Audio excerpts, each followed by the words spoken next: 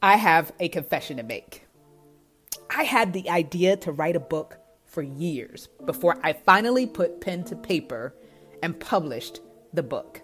So the big question is this: how do people like me who battle doubt and insecurity push past their fears and publish a book? Well, that is the question, and this podcast is going to give you the answers. So join me as I bring you behind the scenes interviews and insights so that you can move forward and publish your book with boldness and courage. My name is Coach Tam, and this is Publishing Secrets. Well, all right, everybody. Welcome back to Book Publishing A to Z. This is part 7. Wow, we are making our way through this series, and I pray that each episode has been a blessing to you, whether it is your intention to self-publish or you're looking to land that traditional publishing deal. This series is for you. We are taking a journey through the alphabet, getting more comfortable with the book publishing industry terms, many of which I will transparently admit that I was not aware of back in 2013 when I self-published. So it is my sincere hope that you will leave this series equipped and empowered to chase the dream that God has planted in your heart.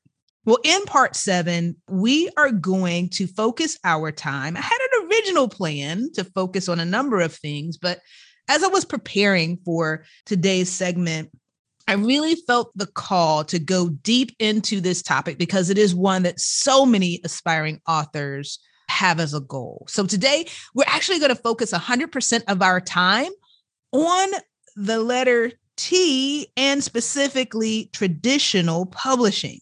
Now, within this, we're also going to talk about some of the elements that are needed in order to land a traditional publishing deal. So if that is your heart's desire, I want you to tune in to this episode. I want you to share it with friends who also share that goal. And I want you to take some really good notes. I'm going to break this down both from the standpoint of personal experience as I pursue this as a goal, as well as now having been in the industry for a few years and having had the benefit of having those insightful conversations with those that help to land those deals, putting those two pieces together to help equip you to accomplish this goal. So first of all, let's contrast this. So I talked in prior episodes about self-publishing and the benefits of it. Just a quick recap. Self-publishing literally means that you are taking the helms not only in writing, but in publishing. That could mean that you do it all yourself, which I actually do not recommend because your book is your business card. You want it to represent you well. Or you can hire out the various roles that we've talked about in this series. So you could hire an editor, a proofreader, a cover designer. If you're having pictures, an illustrator, you could hire a formatter for your book. So when you self-publish, you have to assemble your own dream team to make it happen. And unless you work with a partner like us at 265 that has that dream team already assembled, you are responsible for interviewing and vetting those people. So back in 2013, when that was my path, I was using websites like Fiverr to be able to locate sources. I've now learned that that's not the path that I would take now in 2021. Not because there are not great people on Fiverr that can help, but there is a benefit to having a central point of contact that manages the process, certainly makes things smoother. It takes a lot of stress out of the process. And then you don't have to worry about, as long as you do your vetting on the front end of the person that you partner with to publish your book, you don't have to worry about the stress of all the individual pieces coming together. They kind of manage that for you. So that's what we do at 265. But there are other companies out there that will often be referred to as author services companies, or you may hear them referred to as self-publishing companies. I know there's a lot of noise out there that you don't have to pay to publish your book, and that's absolutely true. But essentially what you are paying for are the pieces, the components that are necessary to publish a quality book. So that is what is really meant by that. So in the self-publishing space, you're picking up all those costs, but that also means that you have 100% creative control. The book is exactly what you want it to be. It says what you want it to say, how you want it to say it. Now, hopefully, as you've been listening to this series, you've also recognized that there needs to be a recognition that ultimately the reader is the one that determines whether the book resonates with them. So really getting in tune with that persona and being able to speak to a direct target audience is going to be important. But outside of that, assuming that you've got that down, listen, it is your book. You can do it how you want it. You have complete creative control. You have complete marketing control. You retain 100% of the rights. You get a larger share of the royalties, but it also means that you really push and orchestrate that process. Then we talked about the indie publisher that's kind of that middle ground, not as big as the traditional publishing houses that we'll talk about today, but they have assembled the resources in-house to be able to publish books at a smaller scale. Not as many different authors do they work with, but still a very viable option. The advances may be a little bit less, the royalties may be a little bit different, but again, take some of that pressure off of you of coordinating and managing the process of publishing a book. Now, today, I want to contrast that with a traditional publishing deal. So this is what most people think of when they think of getting a book deal or landing a book deal. This is when one of the big companies, the big companies like HarperCollins, picks up your deal. And it's a great moment that is celebrated in the author space when that happens. And so the question becomes, okay, what are some of the pros and cons of going down that path? And what does that really look like if that's something that I want to pursue? So let's break it down. So first of all, let's talk about why a person would actually choose to be traditionally published. Now, there's a lot of reasons for that, but I'm going to hit on a few that I think are pretty common in the circles in which I travel. Okay. So number one is just that endorsement, right? That stamp of approval, that knowing that what you have had to say actually mattered and resonated with people to the point that they were willing to invest in you, to take that chance, to take a risk, right? When a publishing company says yes to your deal, it means they believe in you. And I think we all like that vote of encouragement, especially in a space like writing where it's very subjective and some people like it and some people don't. If you can get a book publisher to pick up your deal, it's huge for self-confidence in this author space. But then it also means you don't have to assemble the dream team, right? You can rely on them, their in-house resources, which if they are a major publisher, it's probably a really quality team that's working on this project. So it's great to not have to worry about that. That stress goes away. And you also don't have the upfront costs that you have to invest. The publishing house takes care of that.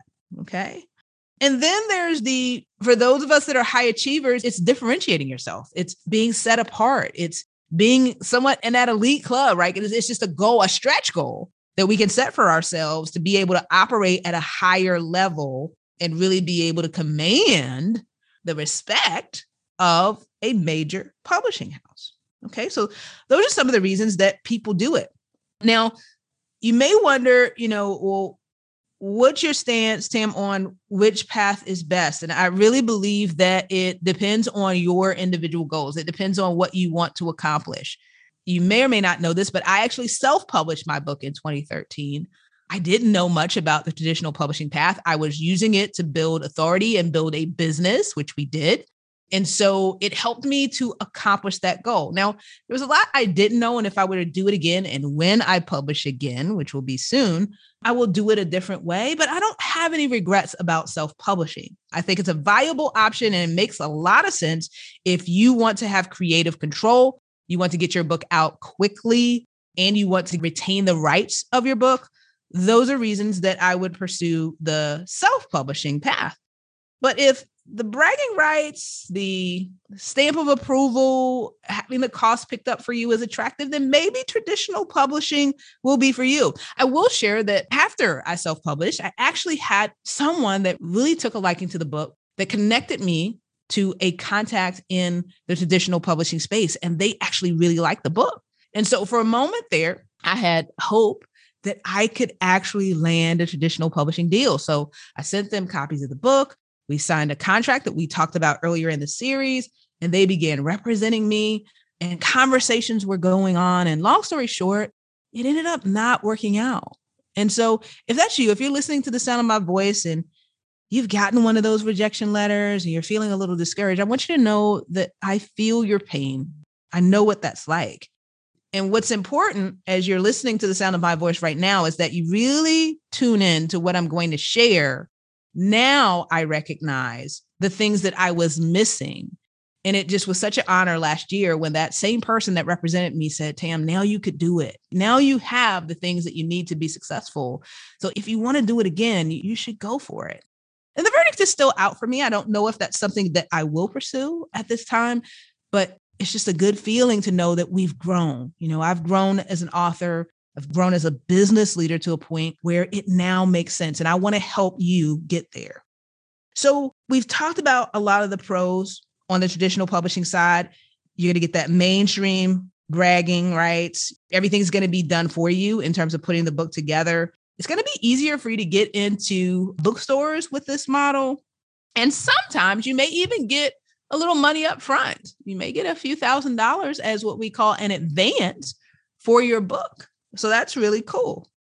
Now, when we talk about the cons, I'm going to break this down, but here's how I would really think about it. The biggest con of pursuing this path is that you have to commit to the long haul.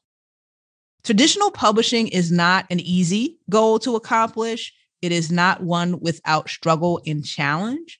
So if you're going to pursue this path, you've got to be prayerful and persistent. There are going to be setbacks in the journey. It will not be smooth sailing. It's not even on the self-publishing path, right? But there are some additional elements that add complexity to this process when you go the self-publishing route. So let's break this down. So if you want a nonfiction publishing deal, I must specify that, guys, I don't know fiction. God bless those of you that write fiction. I think it's awesome. It's not my space. So what I'm going to speak to here is a lane that I operate in. So nonfiction, you need a sellable story. You need an author platform, a query letter, and a book proposal. Got to have all four of those things. Now, we've talked quite a bit about making sure that your book is marketable. So that's what I mean by sellable story. And then by author platform, I learned later that that was the big piece that I was missing. So when we talk about an author platform, what they mean is, what the publishers, agents, and editors mean is, you've got to be able to prove that your book is marketable, meaning you've already convinced other people to believe in you.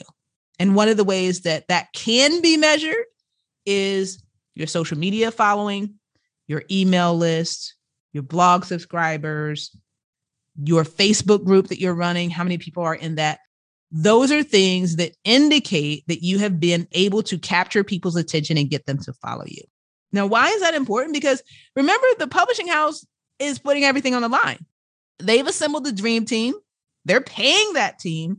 They're paying for all the costs of the printing and, whatever communications, the press releases, all of that stuff is being absorbed by the publishing house. So they only want to do that if they have a pretty good certainty that they're going to get their money back. And by the way, since it is a business, and even as a Christian traditional publisher, they are held accountable for operating as good stewards, which means they need to be able to get a return on their investment, right? So not only do they want to just make back what they put into the project, they want to make more, right? So if that is the case, they only want to do that when it's a pretty good chance that that is going to happen. The money is going to be recouped and then some. So we've got to remember that this is a business. This is not a charity. And it's not about whether or not people believe that what you have to say is important. It's just a matter of whether it fits within the business model. If traditional publishing is not responsive for you, you can still get your message out. It just means that you'll need to be responsible for taking ownership of that process and going the self-publishing route. Now, for that traditional publishing deal, I mentioned the two other things that you really need, the query letter and the book proposal. So I want to make these more everyday terms. So think of a query letter as kind of a cover letter, right? When you're applying for a job, you have this cover letter that kind of opens the door hopefully differentiates you in a positive way, helps people to understand that you really are interested in this job, why, and gives them a preview of what they could possibly get if they continue to the resume or move on to the interview process. A query letter accomplishes much the same thing in the traditional publishing space. It's the way of opening a door. So some of the same things that you would do kind of high level within a cover letter, you want to do within a query letter. And you can Google and get examples of that out there for you to follow. But, making sure that you're customizing it to who you're sending the query letter to, just like you would a cover letter, making sure that you're giving an overview of your experience in this space. It's talking about your bio, your platform, your credentials, because you are really trying to position your book as something that should be investigated and sought out. You want to give the agent, editor, publisher a feel for what that book is about. So what's the title? What's the word count? What's the genre and category? Who's going to buy the book? Who's the target audience for it? And also hugely important, because remember, we've got to think like a marketer. What's the big idea? What makes this book attractive? What makes it the same but different as those in the space, right? Because it needs to be similar enough that there is a belief that it can actually sell. It's relevant and aligns with some of what is already published, but different enough, unique enough that it stands out in such a way that you might be able to capture your piece of the pie, your segment of that existing market. Remember, there are probably hundreds, if not thousands of books already written in the space in which you want to operate. So you are competing with them just like a job applicant is up against sometimes hundreds of other people for that one job. You've got to differentiate yourself, and the query letter is one way that you do that.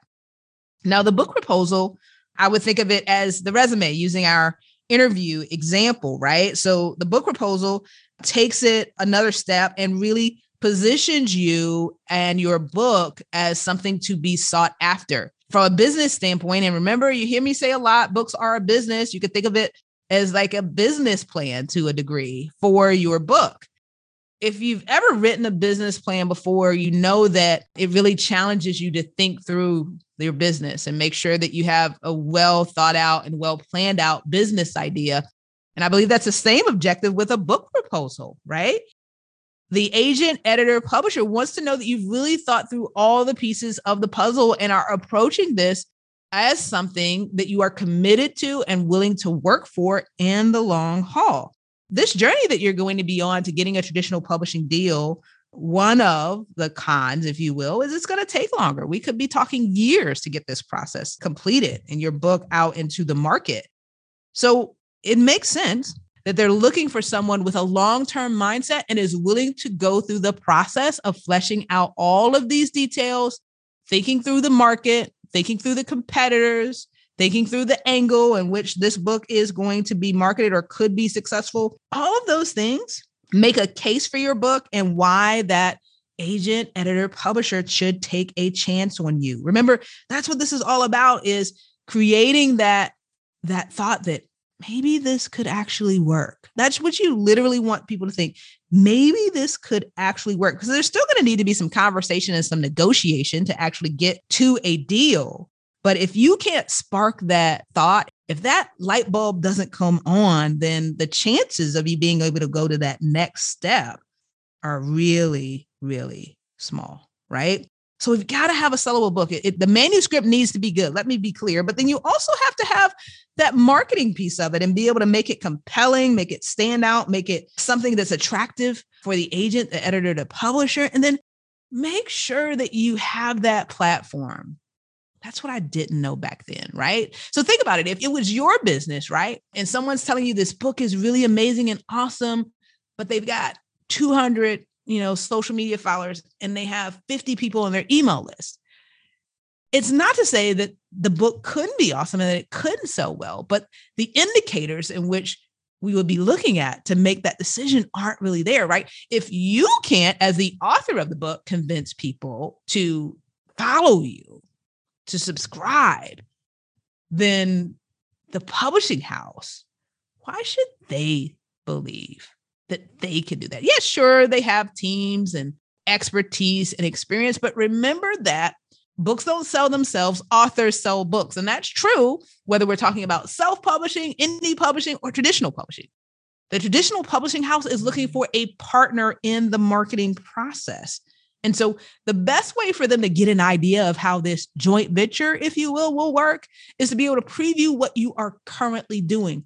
Are you bringing your A game to the table to attract a following, to demonstrate that you are going to be able to continue to attract people and grow that following so that the books that are published will be sold, the advance that the publishing house has given you will be met, and then there will even be an overflow.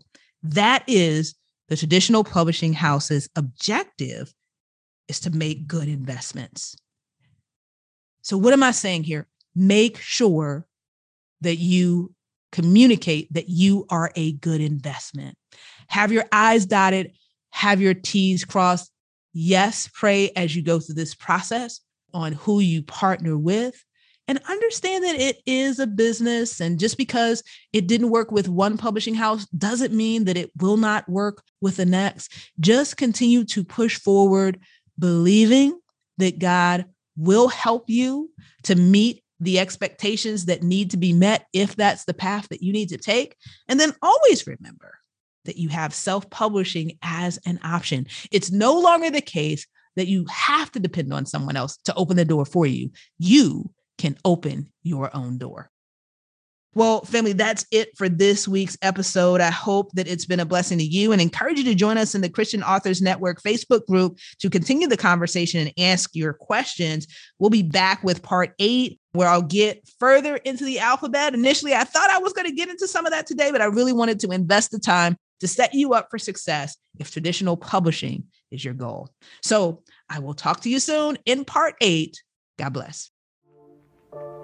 Well, I hope that you have enjoyed this week's episode of Publishing Secrets, where our mission is to inspire you to write, publish, and profit in a way that honors God. If this episode has been a blessing to you, go ahead and hit that subscribe button, then rate and review. And if you want support in your journey, whether you are a current author or an aspiring author, then join us on Facebook in the Christian Authors Network. Wherever you are in your journey, we have the best next step for you. So join us there and get the support that you need to make the impact that you have been called to make. Until next time, God bless.